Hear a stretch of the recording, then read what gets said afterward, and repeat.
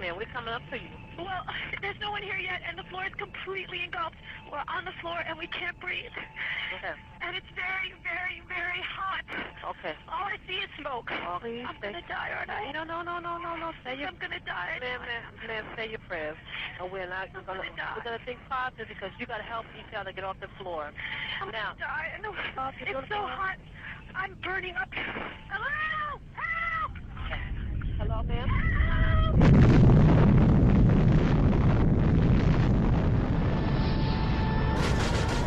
Osama bin Laden is the world's most wanted terrorist. Many to place of bin Laden's terrorist organization, Al-Qaeda, the most feared terrorist and punish those responsible. wanted man in the world. Punish. It's a vast empire. I want justice. And there's an old poster out west, as I recall, that said wanted, dead or alive. If you go to the FBI website, they've got Osama bin Laden.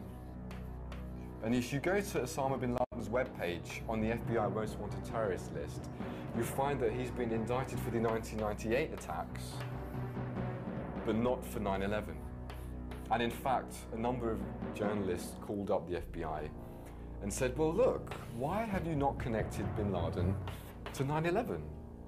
And they said, well, I'm afraid we just don't have the evidence.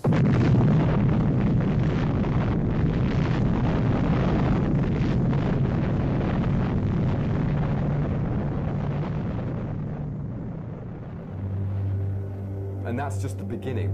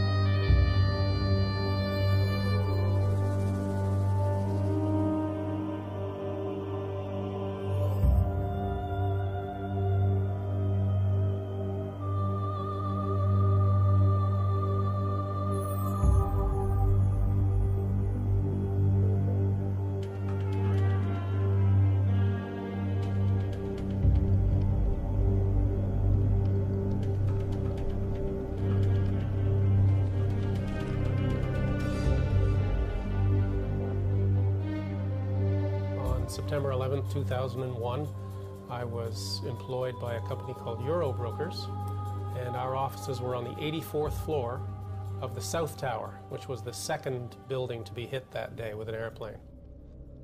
And I was working away at my computer, and at 8:46 in the morning, there was this loud boom.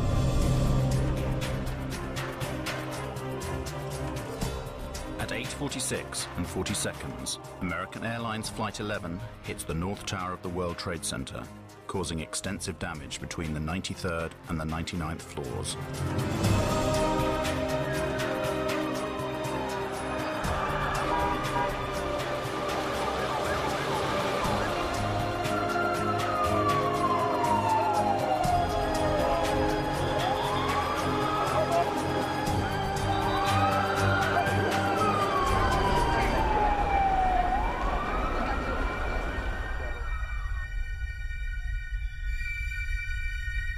And the announcement from the Port Authority came, "Your attention please. Building 2, our building, Building 2 is secure. There is no need to evacuate Building 2. And 2 or 3 minutes later, I started talking with one fellow named Bobby Call. And Bobby told me that he had been down about 8 floors, 10 floors, heard the announcement, and had come back up. And as he was telling me this, boom, boom, this double explosion, and our building shook. At 9:03 a.m., United Airlines Flight 175 hits the South Tower.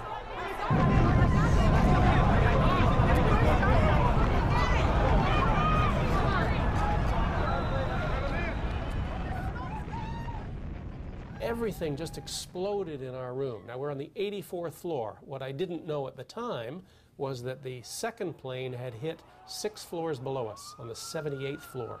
So we're 6 floors above impact.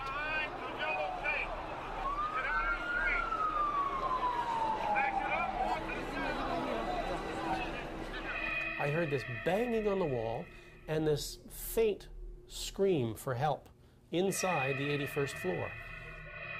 I hooked underneath him and I pulled him up. He said that later that I was like Superman. And we came up and over and I fell back down on my back, and this stranger landed on top of me and he gave me this big kiss. We got up, dusted ourselves off, and I said, come on, let's go home.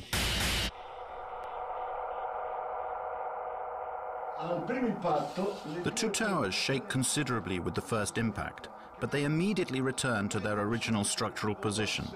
Why?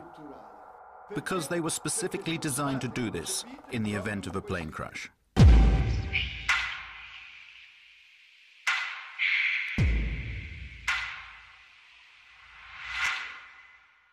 Towers were very solidly built. It's like a tree. You see, when you bend a tree, you have all these fibers in the tree, but they're interconnected. So when the tree bends, it can handle that motion.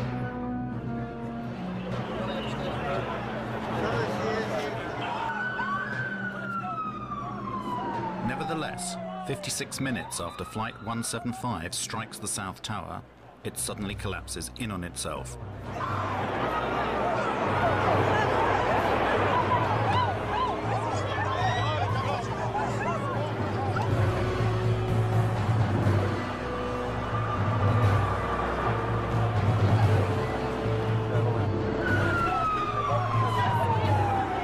We looked back at the Trade Center, the tower that we just come out of. We started to see it, boom, boom, boom, boom, move. And we stared in disbelief as this took about 8 or 10 seconds for the whole tower just to go straight down and dissolved into its own ash.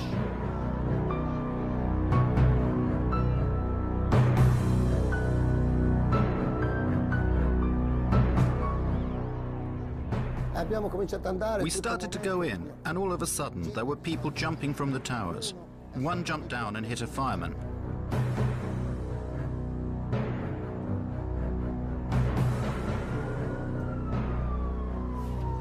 At 10:28, the North Tower also collapses.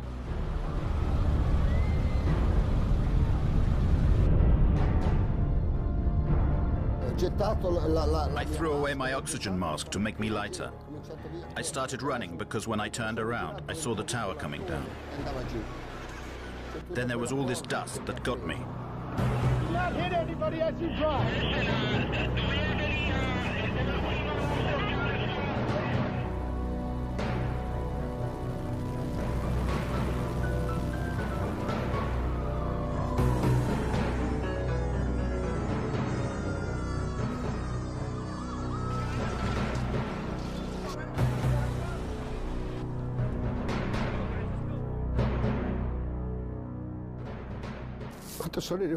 When I got home, all my family was waiting for me. And I was lucky to come back to my family. All my friends, they never came back.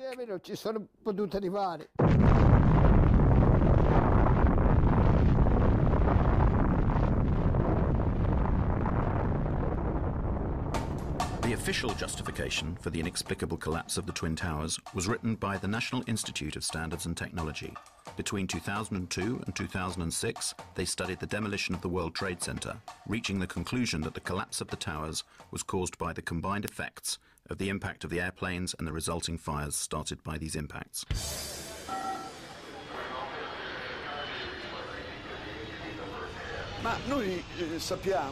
We have been told by the very people who designed and built these towers that they should have resisted the impact of more than one airplane. We have to ask ourselves, did the engineers and architects imagine that airplanes could crash into the towers without any fuel? Perhaps they thought that the airplanes could get there by just blowing in the breeze. Never before or after 9/11 have steel-frame towers collapsed due to fire. Nel 2005 a Madrid. In 2005, there was a fearsome conflagration in Madrid. A skyscraper went up in flames. It was a huge torch that kept burning for 20 hours. 20 consecutive hours. But in the end, the load-bearing structure remained intact. The skyscraper did not fall down.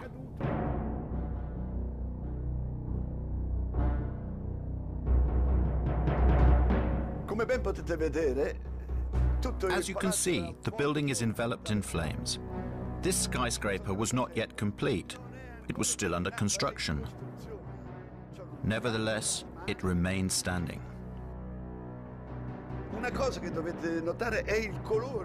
Something you should note is the white color of the flames. This means that there is a lot of oxygen burning.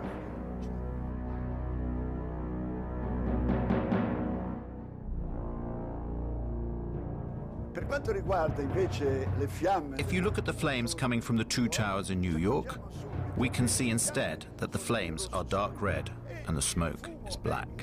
The fires that were burning in these towers was a dark gray, a heavy, almost black gray smoke coming off. This implies an oxygen-starved fire. Nevertheless, 55 minutes later, the whole tower collapses.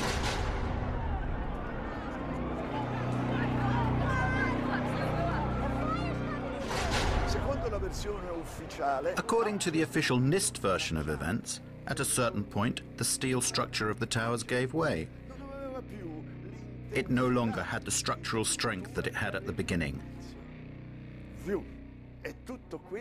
And all of this was supposed to be because of the immense heat.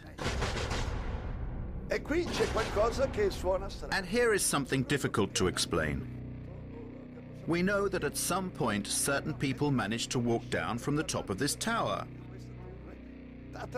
and cross the point where the fire was strongest. Somehow they reached the bottom of the tower. How did they manage to do that? I don't know. When I looked down there, I didn't see flames. I just sensed that it was the right thing to go and try and test it. We would go as far as we could until we were stopped by flames. And when we came to the 78th floor, the last layer was standing, but it was cracked. And there were flames licking up the other side of the wall like this. It wasn't a roaring inferno. I sensed that the flames were maybe starved for oxygen right there, you know, in the interior. We kept going, and we got onto the 74th floor. When we got down that far, normal conditions. The lights were on, fresh air coming up from below. So the temperature inside the building was not particularly high, as we can see from the presence of this woman who is standing at the precise point where the plane impacted.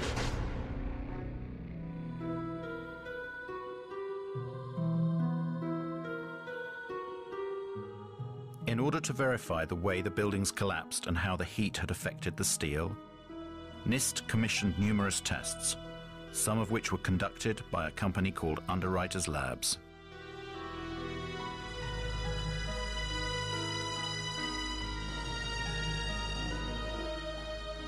And Kevin Ryan, he's the former employee from Underwriters Laboratories who challenged the NIST report and went public with it. Within a week, he was fired from his job. We did test the floor models in August of 2004. And those tests disproved the primary theory behind the collapse of the buildings. It was called the pancake theory. The floors would collapse upon each other into a stack of pancakes, and then the columns were no longer supported and the columns would fall apart. Well, the floor models didn't collapse in the tests, and these were in furnaces, you know, testing furnaces, much hotter temperature, longer periods of time. They still didn't collapse. So a few months later, the government put out an update on their report. And they stated not only that the floors did not collapse, but they had done tests on the few samples they had saved from the fire zones. And those tests proved that the temperatures were very low.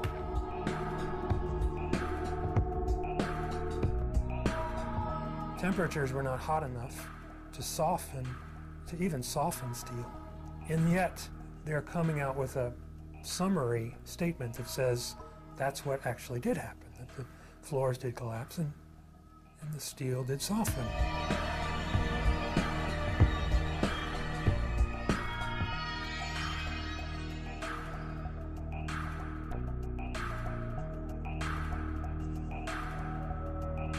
So they either downplayed those results or ignored those results, and they ended up putting it all in a computer.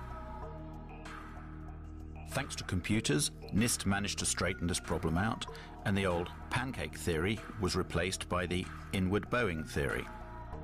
According to the Institute, the heat weakened the floors, which started to curve downwards. The external walls of the towers also curved inwards until they could no longer bear the weight of the structures above, causing the towers to collapse. Their final theory is almost entirely computer-based.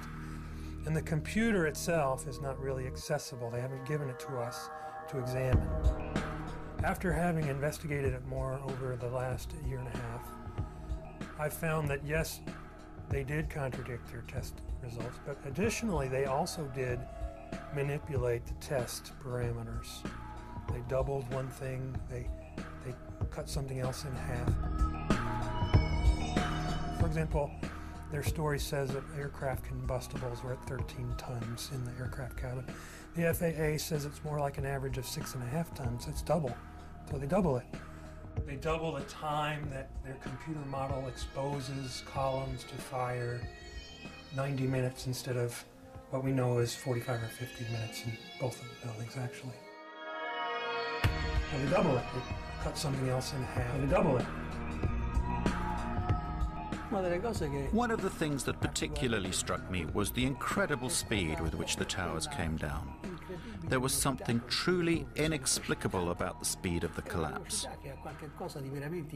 If we dropped a weight from a height of around 400 meters, which was the height of the towers, the time it would take to reach the ground, supposing that there was not even any air resistance to slow down the speed of the fall, would take approximately 9 seconds. Took about 8 or 10 seconds for the whole tower just to go straight down. The impact was at about 2/3 of the way up the tower. Even if the section above collapsed suddenly due to the structure giving way, and even considering that the impact of the section above was enormous and therefore in some way weakened the resistance of the structures below, it is clear that, due to the resistance of the undamaged part below, this tower should not have fallen at such a speed. But it fell as if there was nothing below it, whereas there was an enormous structure below, a resistant structure that should have slowed down the speed of the collapse considerably.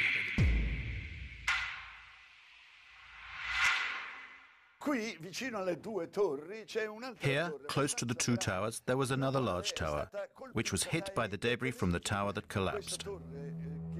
This building, this huge, it was this 47-story building, was never hit by a jet. And yet it came down that same day, but 7 hours after the last tower fell, 7 hours later.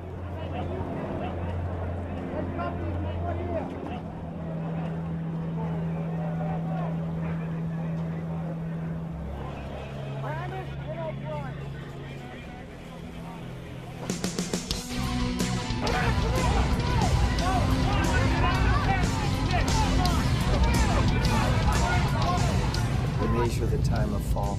The fall is almost free fall speed.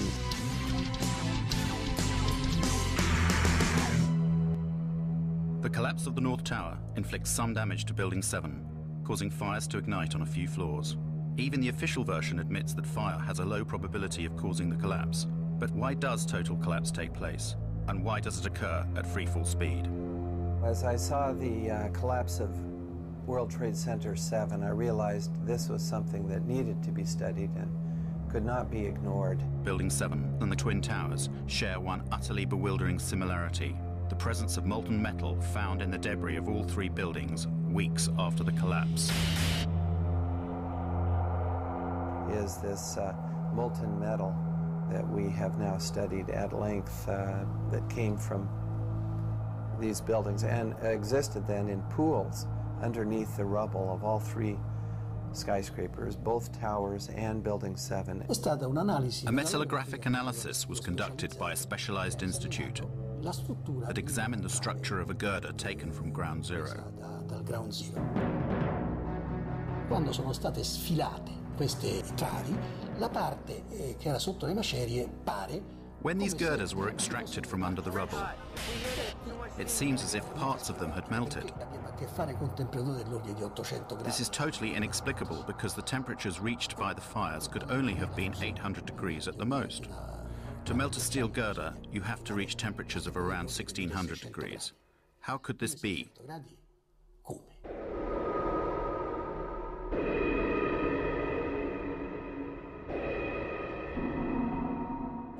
At a microscopic level, if you examine the granular structure of the steel, one can detect the presence of an element that should not normally be present, and it is there in substantial quantities. It is sulfur. We're quite sure now where this molten metal came from. It comes from a material called thermate, which is aluminum powder, iron oxide, and sulfur. The temperature is so high that steel melts. It could only melt if the temperature reached over 1000 degrees in a few seconds. The use of thermite could certainly have caused the fusion apparent in the steel beams. You see, the presence of thermite now in these buildings to bring them down implies that someone had to place the thermite near the steel columns in order to cut through the columns. I have interviewed a demolition expert, and he said this is what they do. They set explosives. They can use radio control to initiate the firing of the explosives. They have to be done in a sequence in order to get the building to come down rapidly and straight down. A controlled demolition.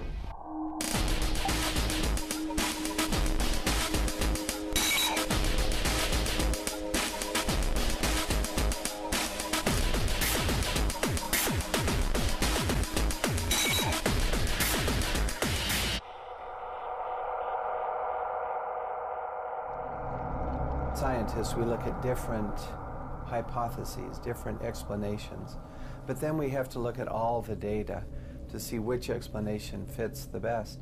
You have to incorporate all the picture. Yes, you may take an isolated fact like the plume and say, well, perhaps that was a high air pressure that somehow blew a window out, but that will not account for the molten metal or the sulfidation or the molten pools. When the South Tower collapsed and blew into my apartment directly across from the World Trade Center, I saved the dust. I gave it to Stephen Jones. The dust that was provided by Mrs. McKinley is very interesting because it's like a snapshot of the residue being produced by the tower during its collapse. It's perfect. Now we look in the dust and we see metal droplets. And when I saw that, I thought, whoa.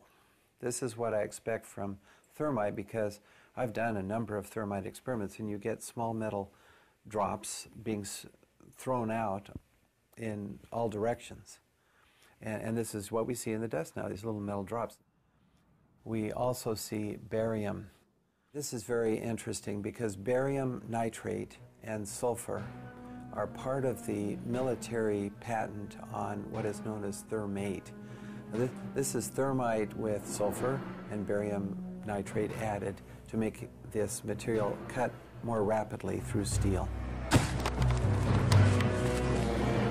Now, barium is a very toxic metal, so one would not ordinarily expect this to be present in the large concentrations that we see. So the fact that we see it in these and in the dust is a very strong indication to me that the military form of thermite that has been used. The turned out that literally dozens of firefighters and emergency medical workers had given testimony that they had heard 1, 2, 3, 7, 8, some said 10 explosions going off in the building. Some of the people in the buildings reported that they were banged around and knocked downstairs by explosions. Other people testified to seeing flashes, and many of them said, it looked just like on TV when we see them bring down buildings with explosions. We saw the flashes, we saw the demolition rings, we heard the sounds. I worked there for 20 years and I was a janitor, the person that cleaned all the floors. The building has 6 sub-levels of basement. The support companies for the cleaning of the World Trade Center were located on Big 1. While I was there at 8:46, all of a sudden we hear boom, an explosion so hard that pushed us up. When I went to verbalize it, like 6 seconds after, we hear that boom, that impact all the way on the top. So 2 different events, and at that very moment when I said, oh my God, a guy comes running into the office, and this guy had his hands extended, both arms like this, and his skin was pulled totally from both arms, and it was hanging from the top of the fingertips like it was clothing. And I thought at that time that it was clothing. And when I went to say something, I realized, I looked at his face, I realized that he had missing parts of his face. He had, on that particular day, the only master key. He went up with a master key, unlocking door after door so firemen could get in, and he himself, I think he said, brought out 15 or 20 people. So I started opening the doors of the stairwells so people could escape. Willie was made a hero, and he was at the White House, and we have a picture of that, of George Bush honoring Willie Rodriguez for being a hero. We hear boom, boom, boom, different explosions. And I asked the fire department, he said, what is this explosion? And what they said was, maybe it's the gas tank from the kitchen. No, the kitchens were all electrical, so that didn't make any sense. I heard a loud explosion, an explosion that I had never heard in my whole life, an enormous explosion. My ears were hearing loud explosions at ground level, very mysterious. Explosions that seemed to be at ground level as opposed to high in the air. There's no question in my mind that those buildings, based on the law of physics, could not have collapsed without the assistance of a bomb. No! When I hear another explosion, no! I think it's a bomb.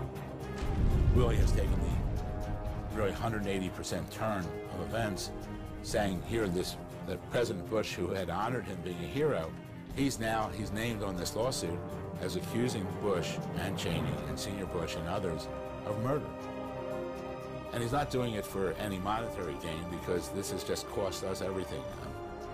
Willie has lost his home, lost his job. Right now, his goal is to find out the truth.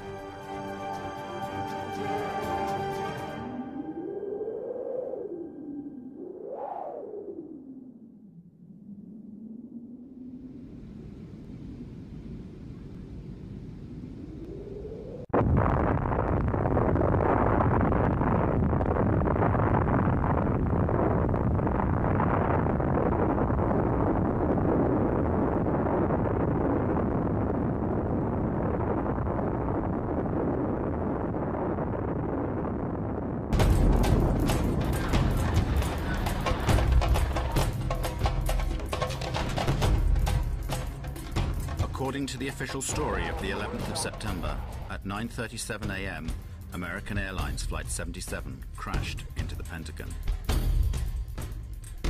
This rare footage shows the scene immediately after the impact, an hour before the entire structure collapsed.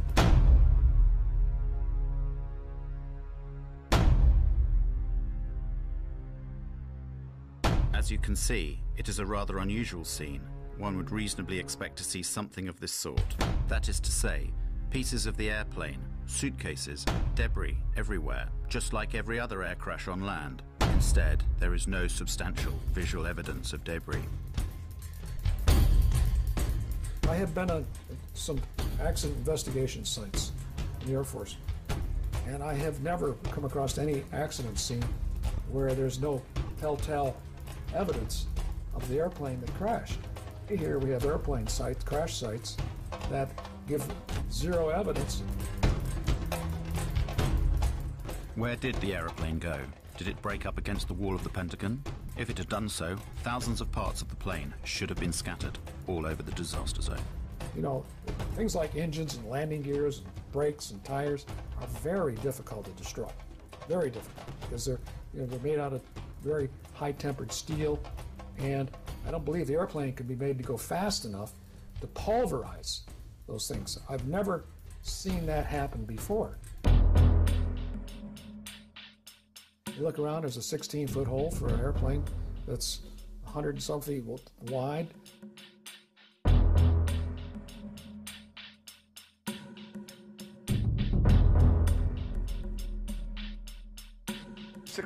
According to the official story, the American Airlines Boeing 757 disappeared inside this hole. Can you see it? 5 meters. I repeat, 5 meters in diameter.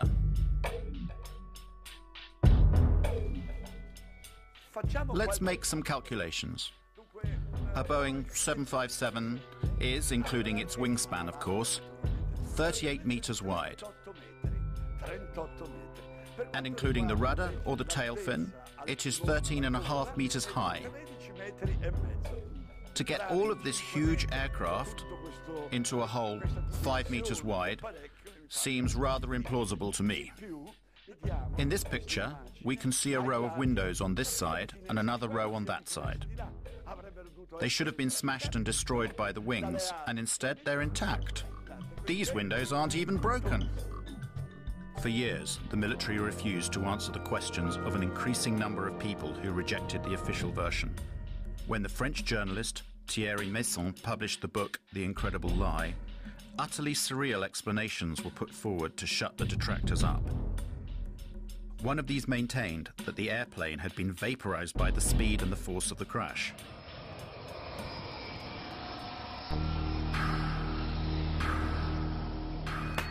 One very strange thing that doesn't make sense is the disappearance of various components of this Boeing. For example, the 2 engines. And what about the plane's wings? Where did they go? Had they been gasified? Instead, we are told the fuselage remained intact, and it smashed through the whole outer wall of the Pentagon and emerged through the other side, destroying a number of columns.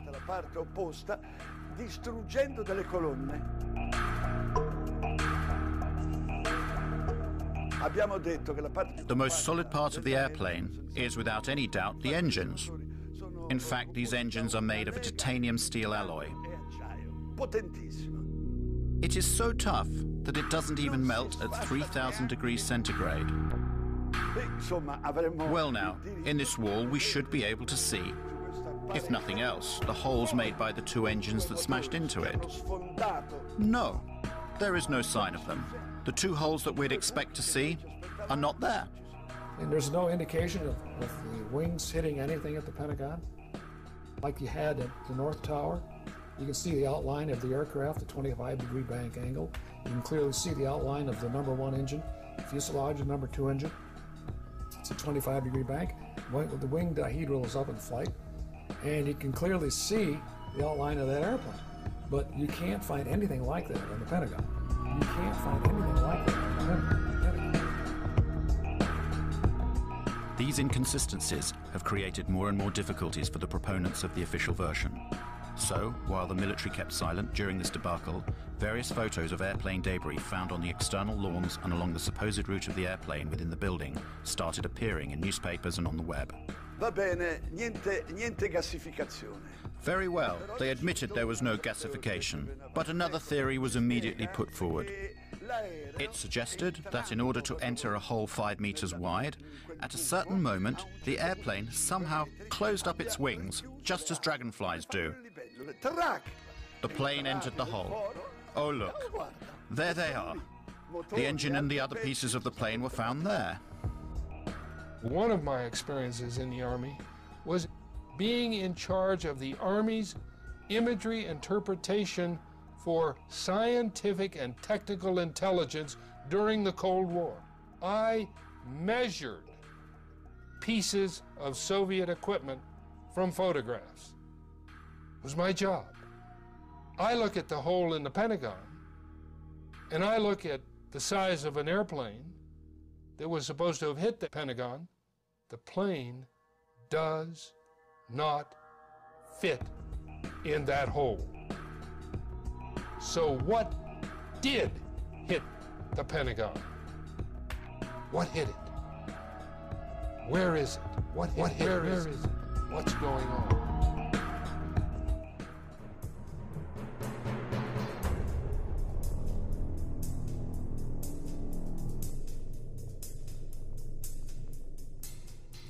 General Arnold, that very morning, immediately after that alleged impact, ordered one of his fighter pilots to fly over and down to the Pentagon to look and see what he saw and to report back to General Larry Arnold himself.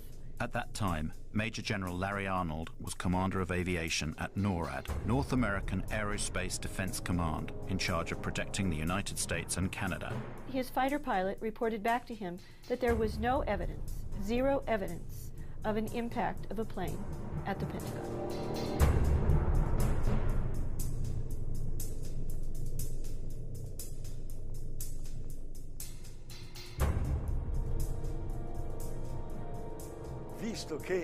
Since the Pentagon possessed 86 separate and complete video recordings of the incident, why didn't they show some whole portions of them to those people who had doubts about it?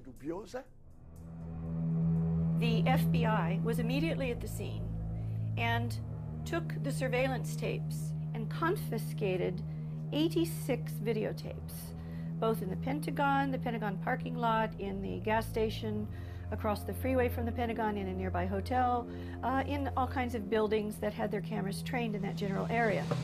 For a long time, the military authorities refused to release the footage of Flight 77's impact. But in 2006, the United States Department of Defense was forced to yield to Freedom of Information requests, and it released 4 video sequences. The video evidence from the Pentagon's Citgo gas station and the nearby Sheraton Hotel are of no use.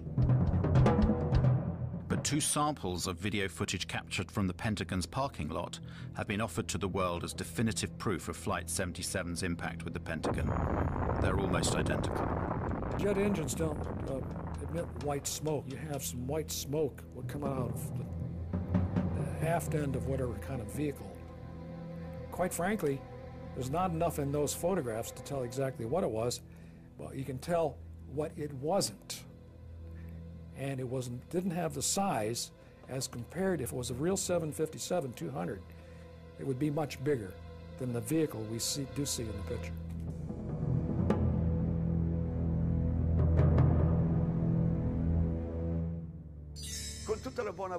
With the best will in the world, can you see an airplane here? The Pentagon tells us you cannot see the airplane because, unfortunately, it passed between one frame and the next. One frame and the next.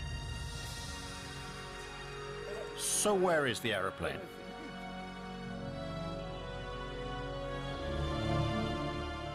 According to FBI agent Jacqueline Maguire, as you can see in this affidavit, only one camera took pictures of the scene, and those are the frames that we've already seen.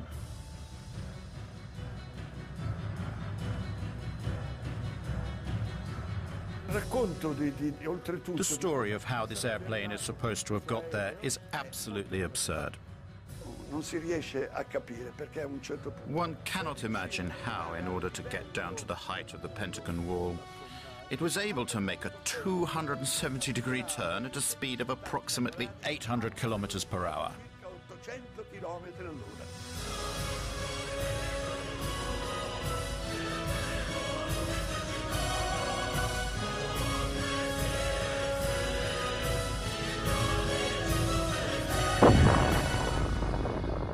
That is a really difficult maneuver. And what I will say to you is that an experienced pilot with thousands of hours probably would have to take between 10 and 20 attempts. Skilled, thousands of hour pilot, probably 10 or 20 times before they would be able to pull off that maneuver. 757 is not designed to do that. 757 is designed to be basically a cruise ship in the sky. It's not acrobatic, so you just can't do that with one of those big airplanes. The air traffic controllers at the Dulles Approach Control, when they saw this target come in and make this turn, they said, oh, that's a fighter. Because military fighters can do that, okay? And military fighters with autopilots and being flown remotely, they have the structural capability. They are designed to be able to be that acrobatic.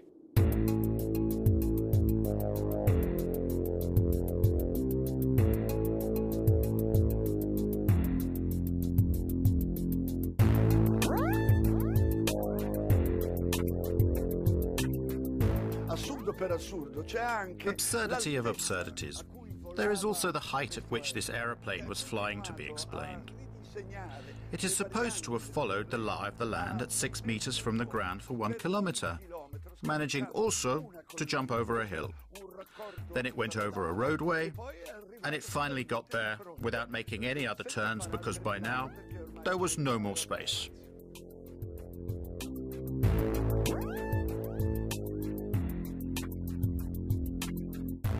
They have the airplane, the story has the Flight 77 was going 530 miles an hour, 460 knots. And it can't go that fast on level flight, down that low. If they're up high, the true airspeed can go up and it can go that fast, but not down low. The air is too dense. I challenge any pilot anywhere. Give him a Boeing 757, tell him to do 400 knots 20 feet above the ground for half a mile. Can't do. It's aerodynamically impossible. And so the story of how the airplane hit the Pentagon just doesn't make any sense at all.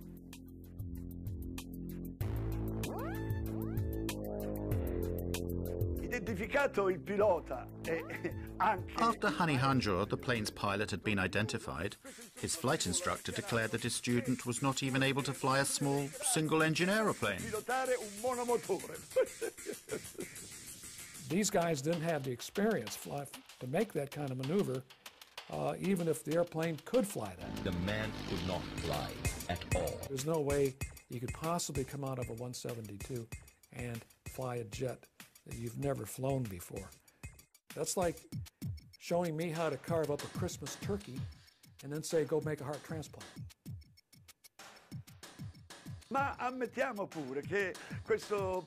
Even if we suppose that such an incompetent pilot had the opportunity to fly a Boeing 757, we still have to ask ourselves how he managed to violate the most heavily protected airspace in the world. Lo spazio aereo più protetto del mondo.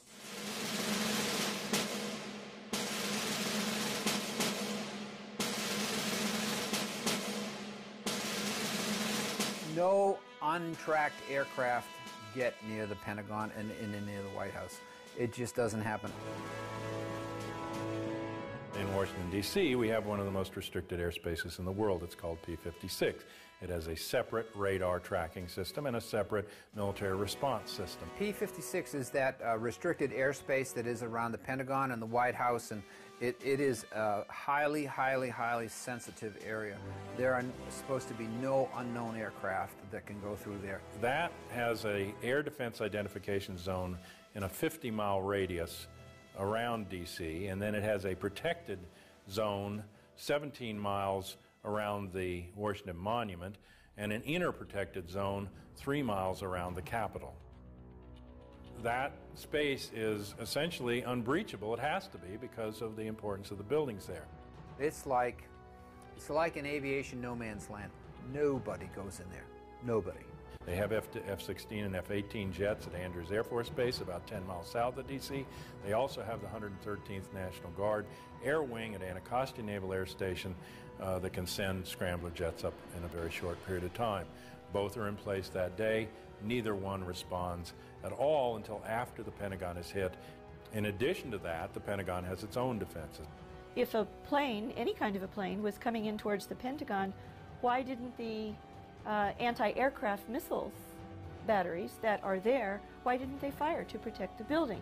This is, after all, the most heavily protected building on the planet. That craft had to have been a military craft, because only the military craft put out a signal. It's called an Identify Friend or Foe IFF device. And only the military craft would be allowed to approach the building. The two radar systems that the military radars, defensive radar systems, read are a civilian transponder and a military transponder. Military transponder is called IFF. Civilian aircraft do not have an IFF transponder. They are not given that capability, okay? So if there was a 757, American 757 that went into the Pentagon, for example, and it shut off its transponder, it didn't have a military IFF transponder on it. So it was a primary target. It's a primary target going into that airspace, should have been shot down. What I'm describing to you is a breakdown in standard operating procedure by FAA, NORAD, P-56, and the Pentagon, all on the same day, in the middle of, after 9/05, what was known nationally to be a terrorist attack. And it makes no sense. Nobody goes in there. This is, after all, the most heavily protected building on the planet. This doesn't make any sense at all. The Pentagon symbolizes our military power in the world. And they had hit it. And to this day, nobody knows what they hit it with, whether it was an airplane or whether it was a missile. And our government will never tell us, so we just kept wait for the French to explain it. What hit it? What's going on? There is nobody anywhere at any point in this entire investigation that has said that is positively American 77. They suppose it, they presume it, they assume it, they say this is what we think it is. The controller, Daniel O'Brien, who saw the unidentified blip coming in from the west at a high rate of speed, had no way of knowing what it was, because the primary was a primary return only. The secondary radar, the transponder, was turned off. In order to identify a primary radar target, you have to have two-way communications between the pilot and the air traffic controller, and the pilot has to report over a certain geographical location, or you have to be able to tell the pilot in the airplane to make a series of turns. And then the radar controller can look at all of the primary targets on his or her radar scope and say, there's an aircraft, or there's a target that just executed the turns I told. Now I can positively identify the aircraft. That never occurred. It's huge.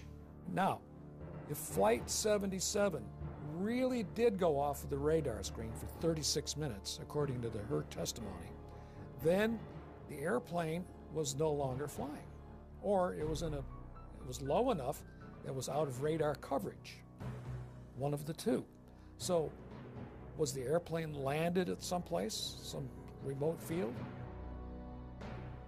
Then it does make sense that they lost the airplane for 36 minutes. But other than that, there's very little explanation for that. In the light of what we've seen and heard, it seems that the official version of 9/11 is not sufficient. We want the facts to be explained to us, and above all, we want them to be properly investigated.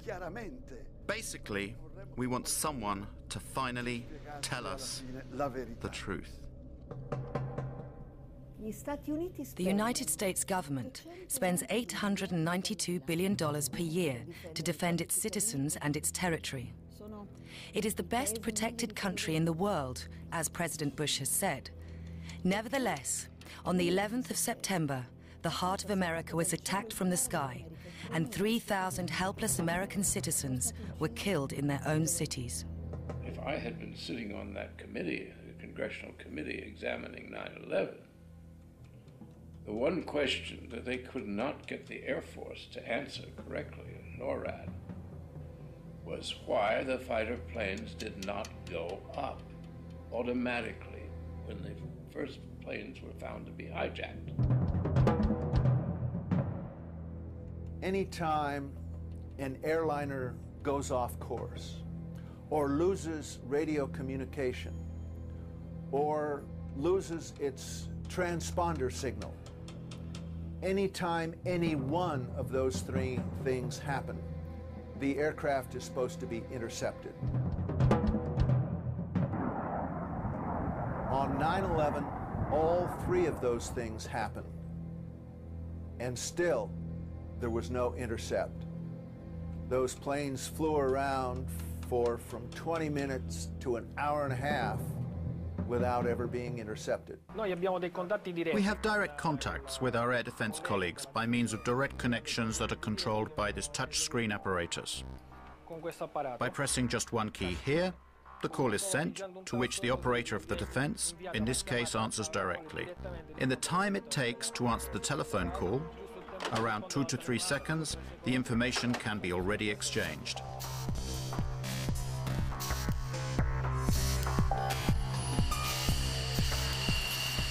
So why weren't the 4 hijacked planes intercepted and shot down?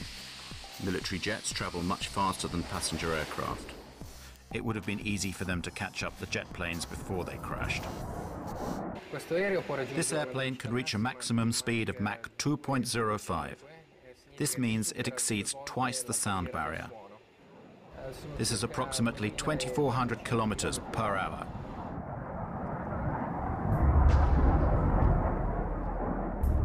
In the northeast of the United States, there are as many as 16 Air Force bases. Why weren't the Boeing jets intercepted?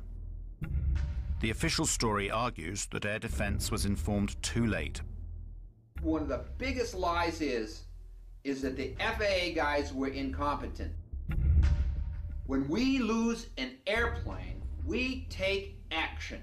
We do not sit, we do not delay, we go to protocol. Boom, boom, boom, boom, boom.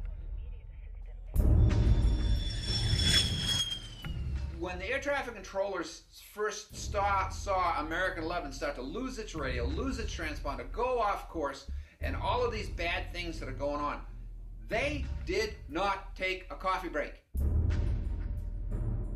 67 times in that year, 2001, up till September, there had been air emergencies. They can get a plane up in from 6 to 10 minutes and scramble it, and 67 times that year in air emergencies. But there was not an instance where an air emergency went ignored for long periods of time until 9/11. A lot of people down the road say, well, the president had to give authority to shoot aircraft down and stuff like that. That is not true. An interceptor pilot has the responsibility and the authority on his or her own to shoot down an airplane if they think the situation calls for it, and this is how it would be. You don't have to wait for a military command. You don't have to wait for orders of any kind. That's not an option. That's the law. It's inherent in being a fighter pilot. You know that's what you have to do, unless somebody has told you to stand down. Before 1970, we had one form of scrambling aircraft, and it was immediate, bang, bang, bang. Then in the 1970s, we had some hijackings come into our civil airspace, and that wasn't a quick response.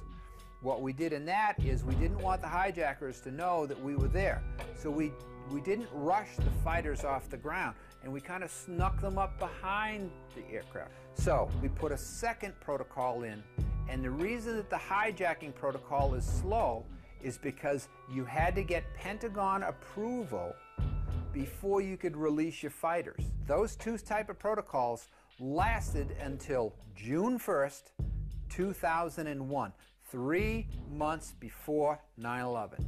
In June of 2001, Rumsfeld and the Pentagon and the military changed the procedures, and instead of having two protocols, one fast, one slow, they went to one protocol, slow. If we had reacted to the in-flight emergency immediately, the fighters would have been up and on the way, and those aircraft would never, ever have reached their targets. But when the center controllers came to notifying the military, okay, because they had only one protocol to work with, that protocol went through the Pentagon. Guess what? Guess who didn't answer the phone? Sorry, it was the Pentagon. Here's an analogy that I can give that would help out the common person here. What Rumsfeld did is the fire call comes into the fire station, but before the fire truck gets a chance to leave, it has to call the mayor of the city to get approval for that departure. And what if the mayor is out for breakfast or he's sleeping late and he doesn't answer the phone? Look carefully at this footage, shot just a few minutes after the attack on the Pentagon. Notice the man that is helping to carry a casualty. It is the Secretary of Defense, Donald Rumsfeld. What is he doing here when, as head of the defense of the whole nation, and whilst the United States is still under attack, he is helping tend to the wounded? Why is he not at his command post?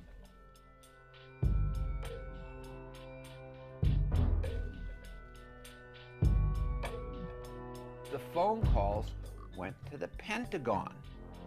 It went through the military, and the military was sitting there saying, oh, hey, don't answer, don't answer that phone, whatever it might be.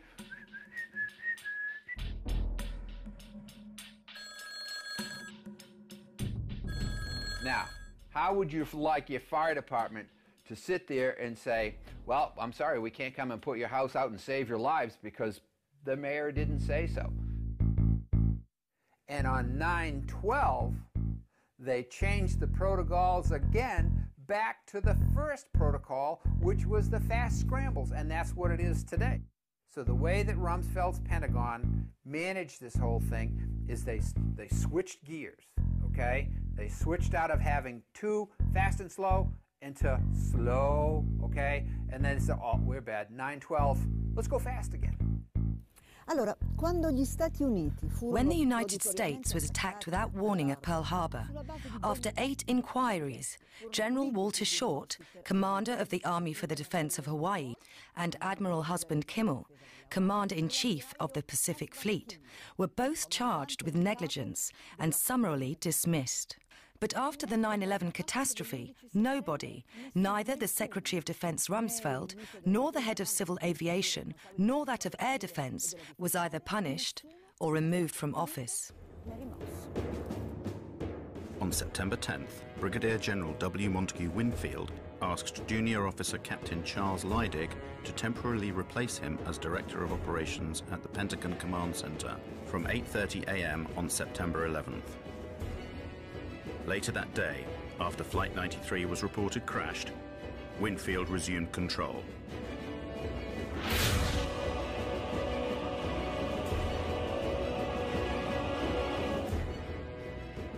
Captain Leidig had only just completed a course qualifying him to run the command center.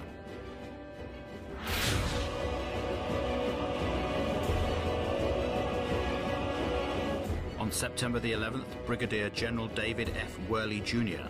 was commander of the Andrews Air Force Base, the nearest one to the Pentagon.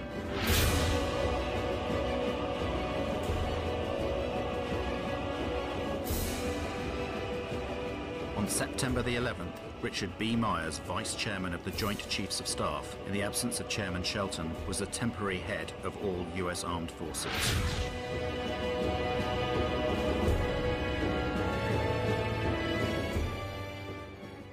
On the 14th of September, after only 3 days of investigations, the FBI announces it knows everything about the hijackers of the flights. We have, in the last 24 hours, taken the manifests and used those as an evidentiary base, and have talked to many of the families of the victims, and have successfully, I believe, identified many of the hijackers on each of the 4 flights that went down. Let's look at the Lockerbie case. It took 2 years to bring indictments in that case. 2 years. In this case, in only 3 days, the FBI provided the names of all the hijackers without providing any evidence that they were actually on the flights. On the 12th of September, the Attorney General of the United States, Mr. Ashcroft, declares to the whole world that the passport of one of the hijackers had been found. a few blocks away from the ruins of Ground Zero.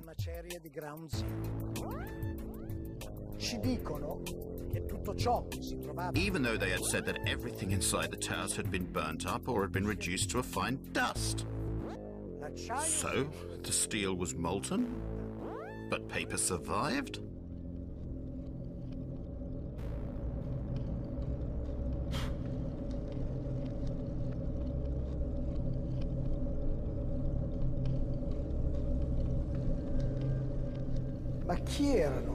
Who were these hijackers? The official story states that 15 out of the 19 came from Saudi Arabia,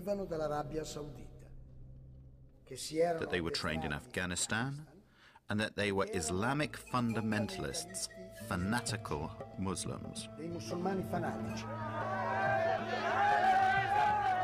Al-Qaeda is supposed to be a Salafist network, you know, and Salafism is a very, very Puritan strain of Islam that suggests that we need to follow very closely, to the letter, the activities of the Prophet Muhammad.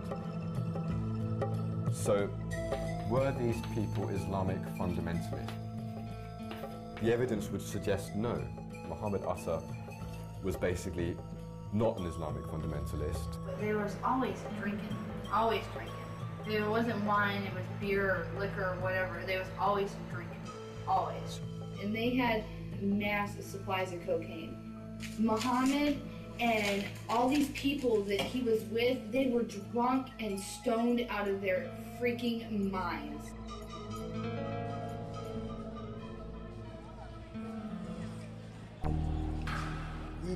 The identikits of the hijackers supplied by the FBI are truly bizarre. Each identikit corresponds to a number of persons. These persons are very different. They have different attitudes and different biographies. They live in different places, sometimes at the same moment. When you speak of Mohammed Atta, what Mohammed Atta? Is it the Mohammed Atta who was in Hamburg, Germany, being run by German intelligence? Is it that Mohammed Atta? Is it the Mohammed Atta who appears in Venice, Florida, which is a major locus for the National Security Agency, who's supposedly training at a little flight school for a little single and dual engine Cessna aircraft, and who's rooming with a man named Charlie Voss, who was a CIA pilot who ran guns into Nicaragua and cocaine out for the Central Intelligence Agency? Is it that Mohammed Atta? Is it the Mohammed Atta who spoke to his father on the 12th of September, as Newsweek reported, in an interview with his father in Cairo? Is it that Mohammed Atta? Is it the Mohammed Atta who appears in a bar called Shuckham's Bar in Hollywood, Florida, doing lines of cocaine and drunk on Stolichnaya vodka, and who, when asked to pay his bill, says, I work for United States Airlines, you think I can't pay my bill? And then he says, fuck God. This is not the behavior of an Islamic fanatic who is about to commit a suicide martyrdom operation. Prima che l'Atta che risiede ad Amburgo in Germania, according to the official version, before Atta, who lived in Hamburg, Germany, moved to the United States, his American namesake was visiting an office of the Department of Agriculture, where he spoke to an employee to request a loan of $650,000. With this loan, he wanted to rent a small aeroplane and attach a large tank of chemicals to it. Upon the refusal of the woman to give him the loan, he began to threaten her, saying he would cut her throat.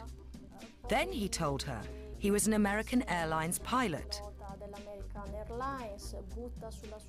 He threw a bundle of banknotes onto the desk and asked for information about the security systems of the Twin Towers. He even tried to buy a poster of the Pentagon that was on the wall of the office. And then he finally went away. Well now, is this the typical behavior of a member of a secret sleeper cell? Isn't it more like the behavior of someone who is trying to be remembered? This is not the behavior of an Islamic fanatic who is about to commit a suicide. Secondo la versione ufficiale, The official version states that Al-Omari and Atta leave Florida heading for Boston. This is according to plan, since that is where the two aeroplanes due to be hijacked will depart. But they don't stop when they get to Boston, they continue to Maine. 300 chilometri più a nord. It is the afternoon of September the 10th. The next day will be the most important day in the two men's lives, a day on which they cannot make any mistakes. But what do? They go on a trip to Portland. They spend the night there and they attract attention to themselves with their noisy revelry. They also pay with credit cards in their names. They do everything they can to leave traces of their presence there. Next morning at 6 a.m., they fly from Maine to Boston. The plane that they are going to hijack takes off only half an hour after their flight lands. This is a very tight time window, potentially putting the whole plan in jeopardy. The circumstances surrounding the departure from Portland to Boston is very important, both in terms of the investigation and in shaping public opinion. It is there that the airport's CCTV cameras record the video in which we see the faces of Atta and Al-Omari. This video has been shown hundreds of times on television as evidence of the two terrorists boarding the aeroplane they are about to hijack. It's not true.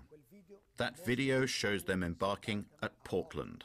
There is no evidence of the presence of these hijackers. It is simply something that the FBI tells us, without any proof. There is no proof. There is no way to prove the presence of any one of these patsies, these scapegoats on the planes. None at all.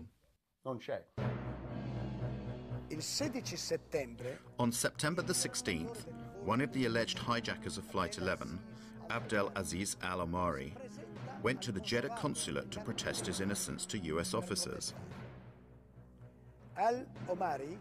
Al-Omari, a pilot from Saudi Airlines, receives an official apology from the American officers in Riyadh.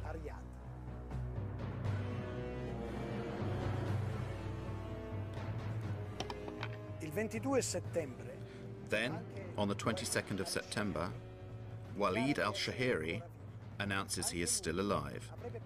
He too is supposed to have hijacked Flight 11. From his house in Casablanca, Morocco, the impertinent al-Shahiri declares his innocence. The following day, the 23rd of September, the Daily Telegraph publishes the protestations of innocence of Saeed al-Ghamdi and Ahmed al-Nami, both of them still alive and well, and pilots for Saudi Arabian Airlines.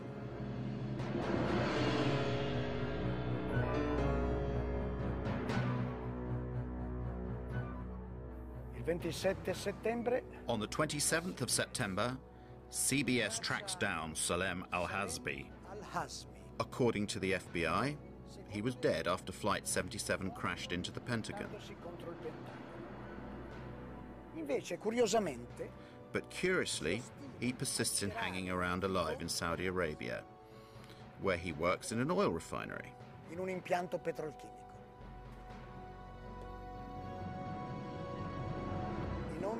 Have the names of Al-Omari, al-Shahiri, al-Ghamdi, al-Nami, and al-Hazmi been deleted from the list of the hijackers, with many apologies? No. 6 years later, these 19 people are accused as being the sole perpetrators of the terror attack.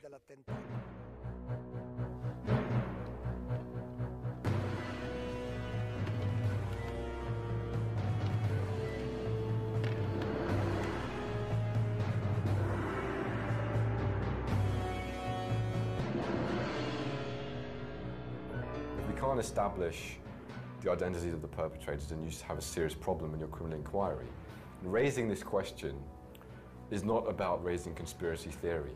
It's really just about criticizing the absolutely ridiculous nature of the criminal inquiry and the fact that they have no idea who carried out these attacks. Then the fundamental question in a criminal inquiry is who did it?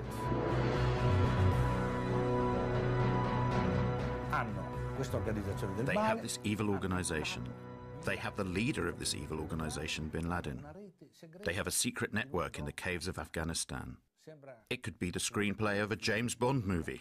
The first bin Laden videotape that was leaked and that was used by the media to suggest that Osama bin Laden has claimed responsibility. This was a very problematic videotape.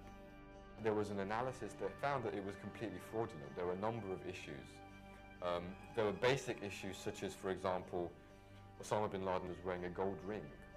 Now, in Islamic fiqh, Islamic law, a man is not allowed to wear gold. So why is the head of one of the most militant Salafist movements wearing a gold ring? Doesn't make sense.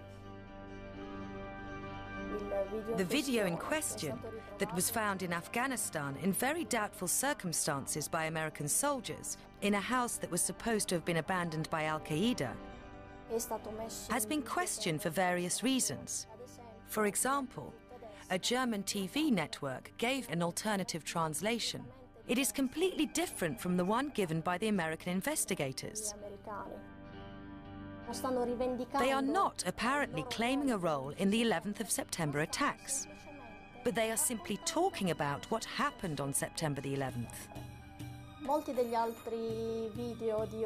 Many of the other videos of Osama bin Laden have in fact a person speaking and an audio track that does not correspond, or that corresponds very little, to what his lips are actually saying.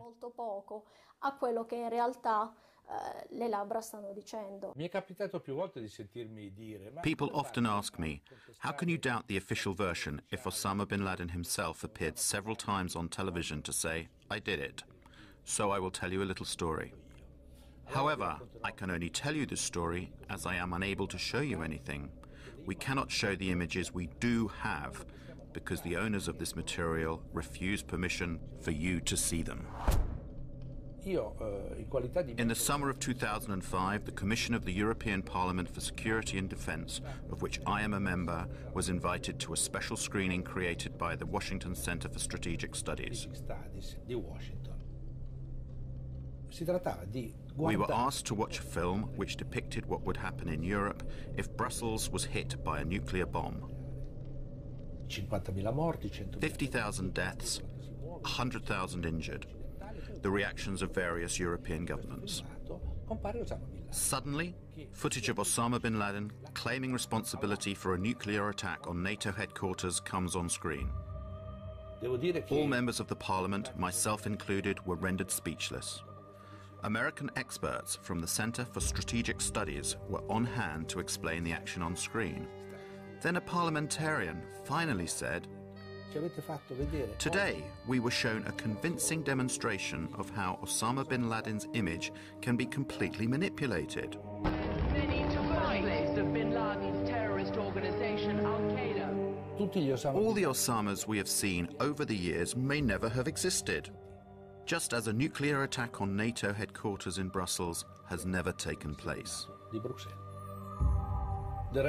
Now they're denying us use of these images. No matter, we will go on without them.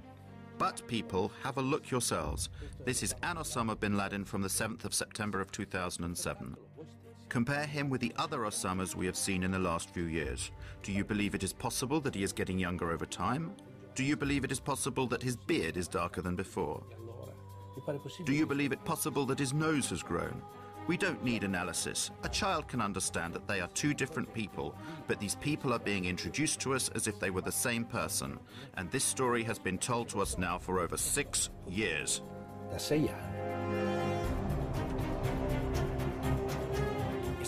Did bin Laden organize the attacks of September the 11th? And if so, did he do it alone or with someone else? At this point, we must explain the origins of Al-Qaeda. Al-Qaeda è stata fondata Bin Laden founded al-Qaeda in 1989 at the end of the war between the Soviet Union and Muslim guerrillas in Afghanistan. E guerriglieri islamici in Afghanistan. It was after that war and not for that war. So who or what were all those Muslim guerrillas supposed to fight? What did al-Qaeda mean at that time? And this is very interesting. We'd have to go to Robin Cook, the late Foreign Secretary. In the Guardian article, he confirmed that al-Qaeda was a term that was invented by the CIA, and it had been invented to designate a database of mujahideen that were recruited and trained by the CIA. And he's right, because the Arabic word for database, you just have to add this word. It's Al-Qaeda Ma'lumat. Al-Qaeda means the base, and Ma'lumat means data. Together it means database. Al-Qaeda is fake. Al-Qaeda is not an organization. Al-Qaeda is only a label. There is no organization like Al-Qaeda. Al-Qaeda is a list of participants in the Afghanistan war of the 80s. Al-Qaeda is nothing. It is only a puppet blown up by the Western propaganda to show the public the big evil.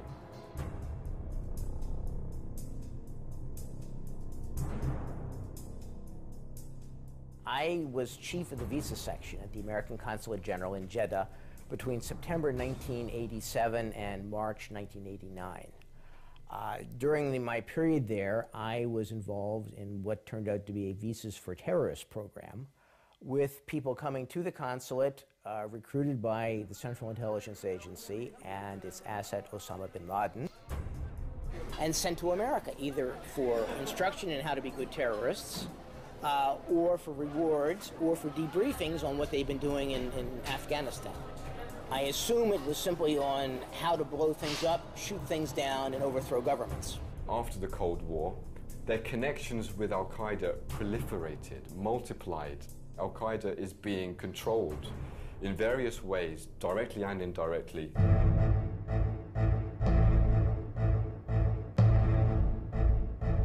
Systematically, Al-Qaeda has been used in various theaters of conflict. So from 1992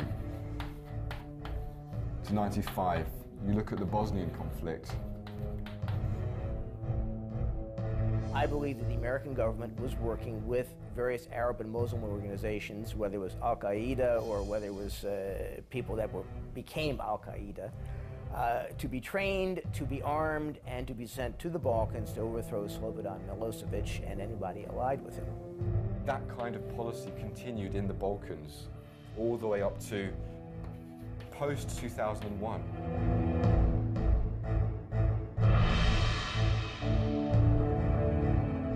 American Secret Services, who only delivered weapons during the war, after the war also engaged the jobless mujahideen on their own payroll. That is a proven fact. There are a lot of testimonies of mujahideen before German courts. They were hired by subcontractors of the Pentagon, namely the private contractor MPRI, Military Professional Resources Incorporated.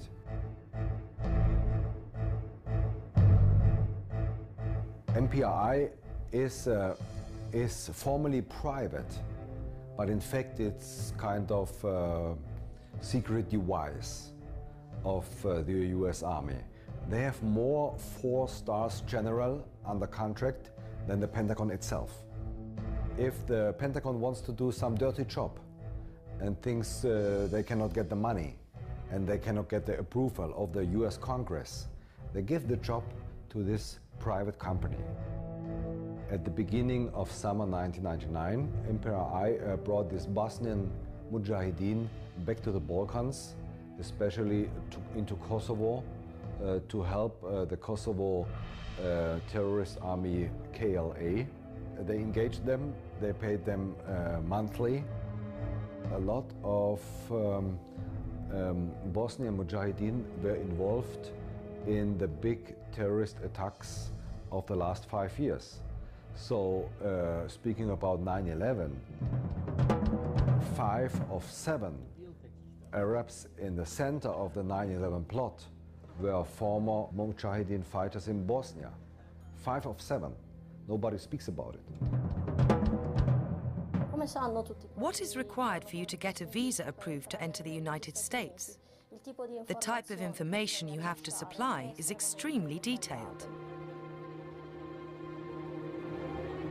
But a high-ranking official in the US consulate of Jeddah, Michael Springman, revealed the fact that in that office, many CIA agents were working undercover and that the office was issuing too many visas far too easily to some very suspicious people.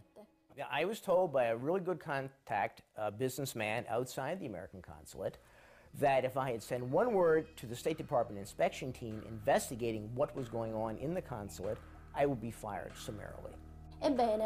Well, that office in Jeddah issued many of the 15 visas that were used by the hijackers to enter the United States. None of the 15 applications conformed to US visa regulations. For example, under the heading Destination, many of them wrote Hotel, New York or California, and in one case, just no. And so, it was common practice to help the terrorists of Al-Qaeda to enter the United States. They came to be trained, and this went on for years and years. The same thing happened with the hijackers of September the 11th. The terrorists, 6 of the terrorists, including Mohammed Atta, trained at U.S. military facilities. Okay? Mohammed Atta went to International Officers School at Maxwell Air Force Base. Maxwell Air Force Base in Alabama, Brooks Air Force Base in Texas. Their contact address, the Pensacola Naval Station in Florida, the Defense Language Institute of the Defense Intelligence Agency in Monterey, California. The hands of intelligence are all over these people. So, to sum up, the main hijackers trained and fought in ex-Yugoslavia, where they were paid by a company of mercenaries that was connected to the Pentagon. Thanks to the CIA, they got entry visas to the United States.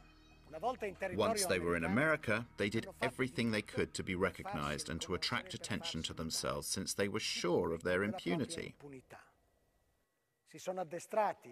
They trained in American military bases and went to flight schools, although they didn't learn to fly.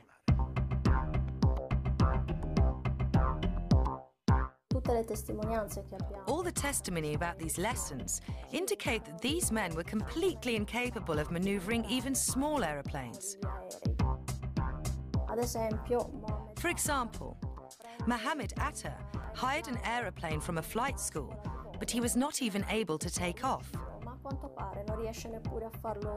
So he left it there on the runway and went away.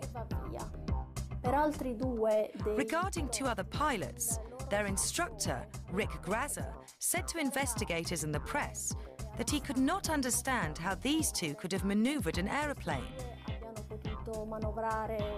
His exact words were that it was like Dumb and Dumber in a plane.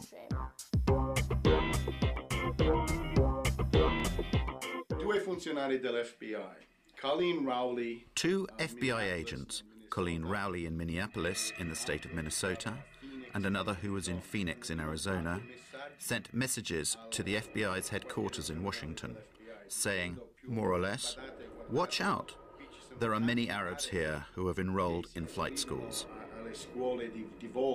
The first person in the flight school that called the FBI took a big risk, because at the time what he was doing was reporting about a customer, a paying customer.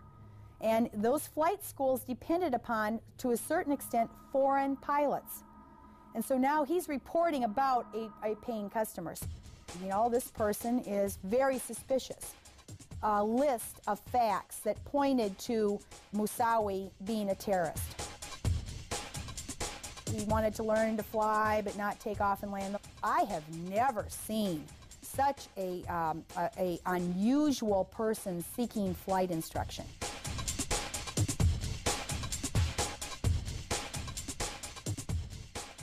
Colin Rowley immediately informed her superiors in Washington, but nothing happened.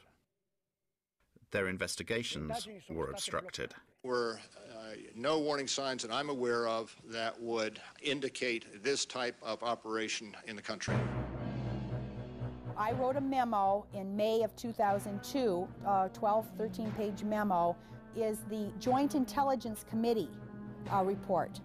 And both of those were, I hope, basically what my memo did was expose that this was not true, that 9/11 could not have been prevented.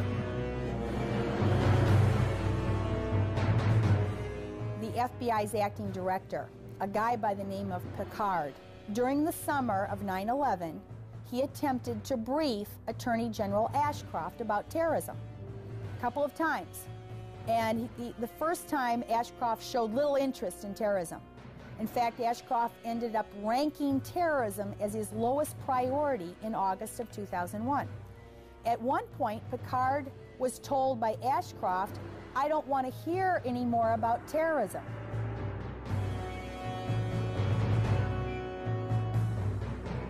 After September 11, 2001, when I heard about the planes crashing into the World Trade Towers and into the Pentagon, I said, geez, these were the same people, according to the Los Angeles Times, who had gotten their visas from the American Consulate General at Jeddah.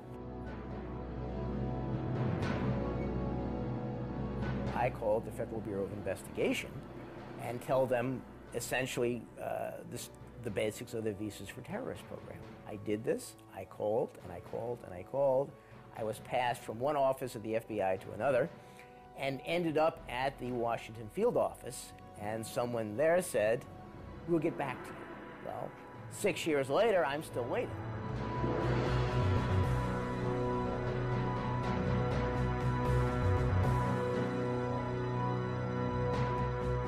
We received these audio tapes that were obtained 3 months before September 11, 2001, from a different field office, Iranian informant who'd been on FBI's payroll for 10 years, since about 1991, 1992, in April 2001. And in April 2001, this informant told the FBI that on a separate issue, he had obtained information about Al-Qaeda, bin Laden, issuing an attack in the United States that would involve 5 major cities, and it will involve airplanes, and that the attack was going to take place within the next few months.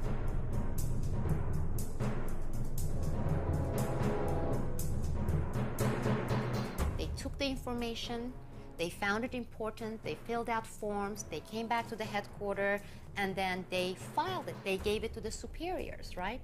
Nothing happened. 2 months later, they met with the same informant again.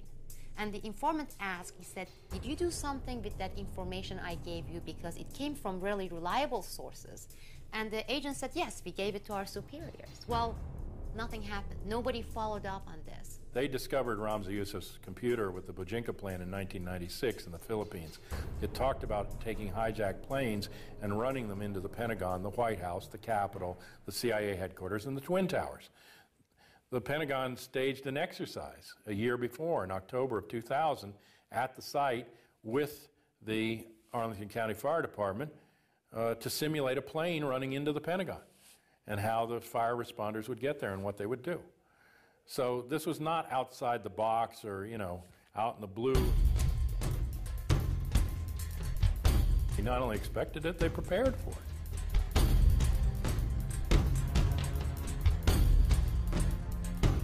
One of the most frequent declarations made by the Bush administration was that these attacks took us by surprise.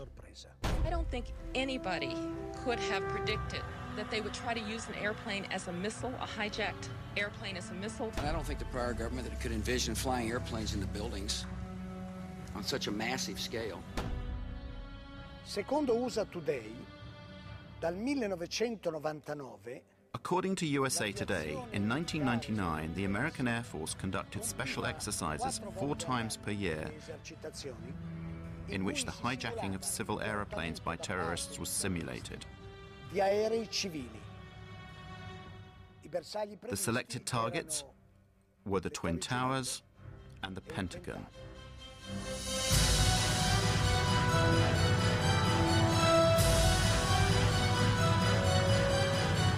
I don't think anybody I don't think the prior government that could envision flying airplanes in the buildings. could have predicted. I don't think the prior government that could envision flying airplanes in the buildings.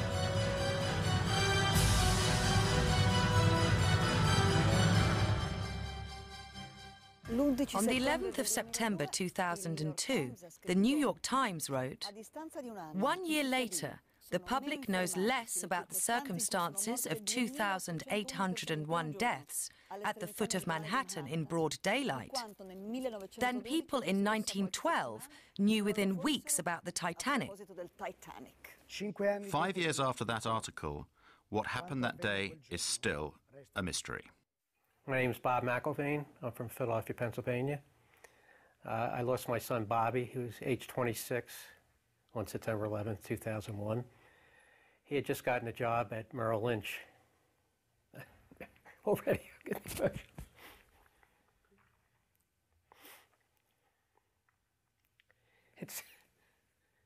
It always hits you blind. And don't worry, I'll get over it. But I mean, anytime you just mention that day, it's like the pain just comes shooting up. And of course, when you keep doing this, it's just, you think it gets better, but it just never gets better. I risultati della commissione d'inchiesta The conclusions that the 9/11 Commission came to have been very disappointing. A lot of evidence has been ignored.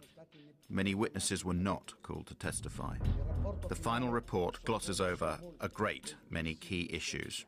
A few days before 9/11, Mohammed Atta received a huge sum of money, about $100,000, money which was delivered by a Pakistani Secret Service officer.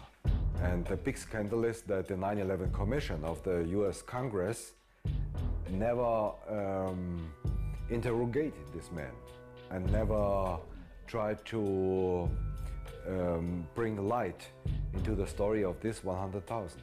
While everybody was doing testimony televised to the whole nation, mine was behind closed door. Now, why would they want that behind closed door? That didn't make any sense. Anyway, I told them exactly the same argument that we have here, that we heard explosions, that people were burned, that prior the building getting hit by the plane, that these people were alive and they were available to be interrogated. And wow, what a surprise. The final report comes out. They didn't even mention my name, doesn't appear anywhere. They didn't call, not even once, any of the witnesses that we gave them.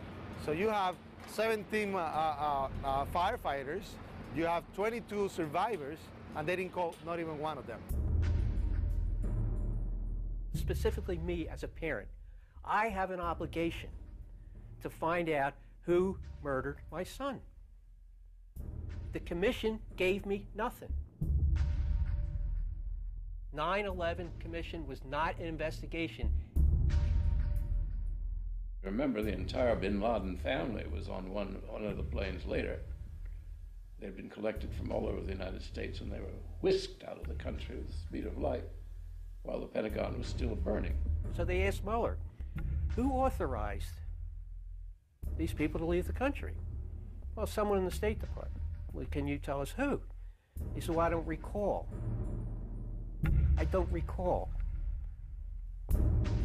Another instance, General Myers. This is later on in the commission. They asked about Moussaoui. Do you recall getting any information concerning Moussaoui? His answer was, I don't recall. I don't recall. I don't recall. Ashcroft, Attorney General.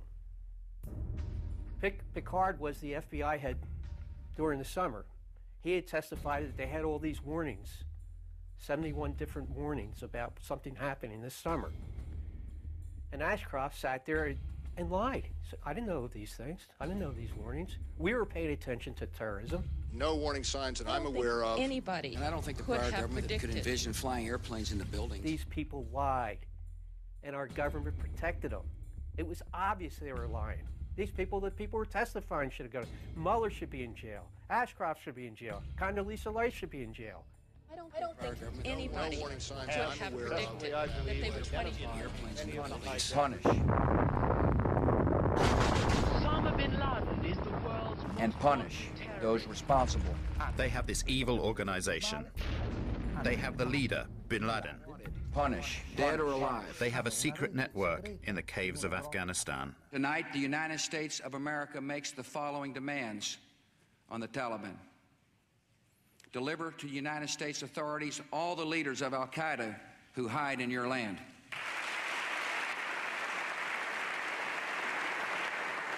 Give the United States full access to terrorist training camps so we can make sure they are no longer operating. These demands are not open to negotiation or discussion.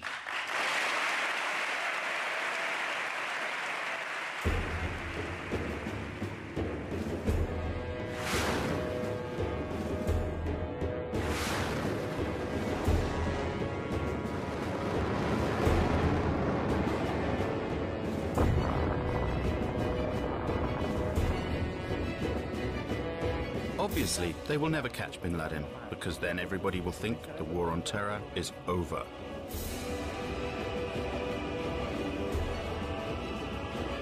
It's hard for Americans to imagine how evil the people are who are doing this.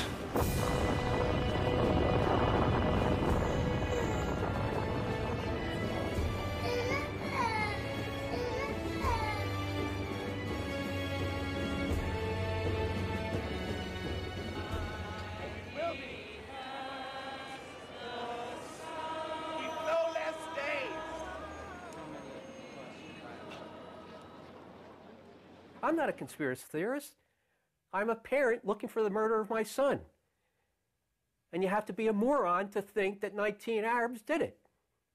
Again, my dogs know better than that. So that's very important.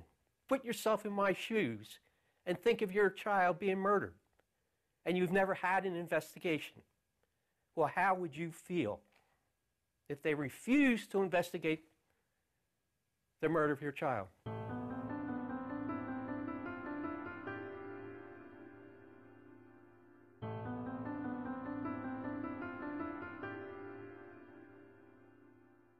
Sono stato a casa fino alle 3 di mattina. I was at home until 3 in the morning. Then I got up because I couldn't sleep. I went back there, down there, to try to find someone. Could a fireman or a policeman still be trapped down there? I wanted to find him, even if he was... or a person who worked there, only to give myself a bit of satisfaction.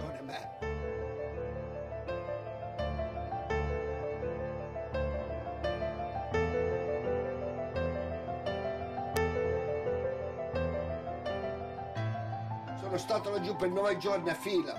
I was down there searching for 9 days, but I didn't find anyone alive. I went down there for nearly a year and a half. And if I wasn't down there working and searching, I was at funerals. They took my friends from me. They took my job from me. And I really loved that job. And they took my health from me. I do not want people to forget that day.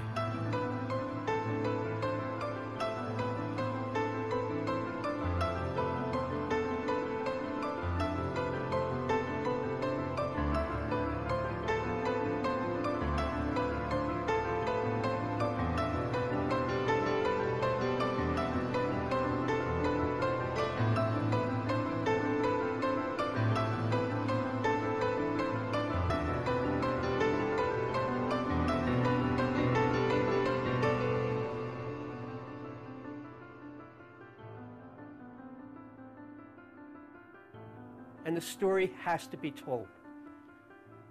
Problem with Americans, It's like a big iceberg. We live at the tip of the iceberg, and we're afraid of the dark truths of our history, and it's getting worse and worse. Well, this is a real dark truth. It will pull the whole iceberg down, but then hopefully it'll rise back up. But we have to learn the truth, or this country isn't worth anything.